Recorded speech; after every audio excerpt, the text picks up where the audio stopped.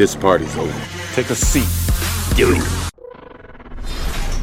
We would be honored if you would join us. Hey everyone, hope you're having an awesome day so far today. So this breakdown will be short and to the point.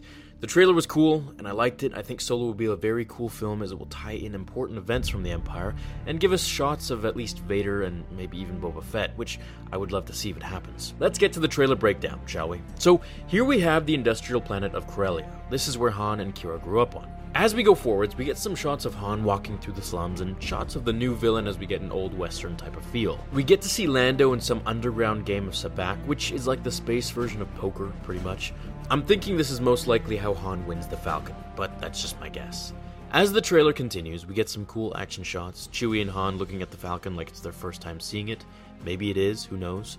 Han is thrown the DL-44 blaster by Beckett, which could be the first time that he gets it, and my theory is that Beckett becomes like a father to Han, and if he dies in this film, which most likely he probably might, it'll make the blaster all that much more significant, kind of like a fallen lightsaber hilt from a master. In this film, I think we'll see Chewie set free by Han in the spice mines, along with his possible wife, which makes the life debt all that much more emotional.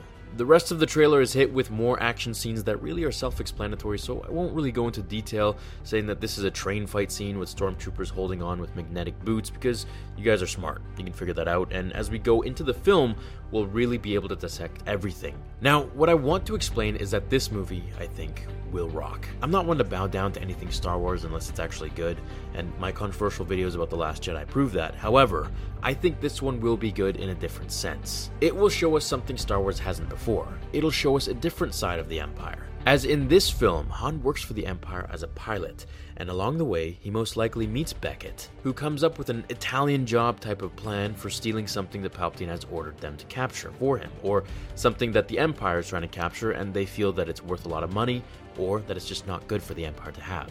This could be a Sith holocron, it could be something related to Snoke. I really don't know at this point. However, whatever it is, it's big enough that the entire Empire is after them, on land and in space. Now that brings us to this scene right here.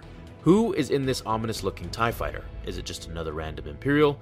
Or could it be someone more significant? I'm gonna go out on a limb and say, this is my theory, that it could just be Darth Vader. At least that would be cool to see. Whatever this film is about, it'll show us why Han wants to avoid Imperial entanglements when Obi-Wan mentions it to him in A New Hope with Luke. We'll finally get to see him outrun big Corellian Imperial ships, just like he says. The film will be fun, and I think it'll have a Guardians of the Galaxy type of feel, but in Star Wars, a sort of team type mission. I think it'll be good. And of course, the rumors about seeing Vader will be pretty awesome as well, so hopefully I'll be looking forward to that.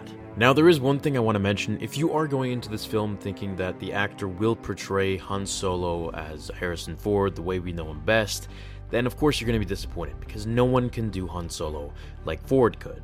However, if we go into it with a different type of view that, maybe this is a younger Han Solo, or just to portray his character in general, then we might be able to enjoy it just a little bit more. However, I'm definitely on board with you guys who are thinking that, yeah, of course, no one can replace Harrison Ford as Han Solo, and that's of course the truth. But if we go into it with that thought, then we just won't really have fun. So let's try to have fun with this one. I hope you guys are excited for it, and I will see you all in the next episode of Star Wars Theory. Until then, my fellow Jedi and Sith friends, remember, The Force will be with you always.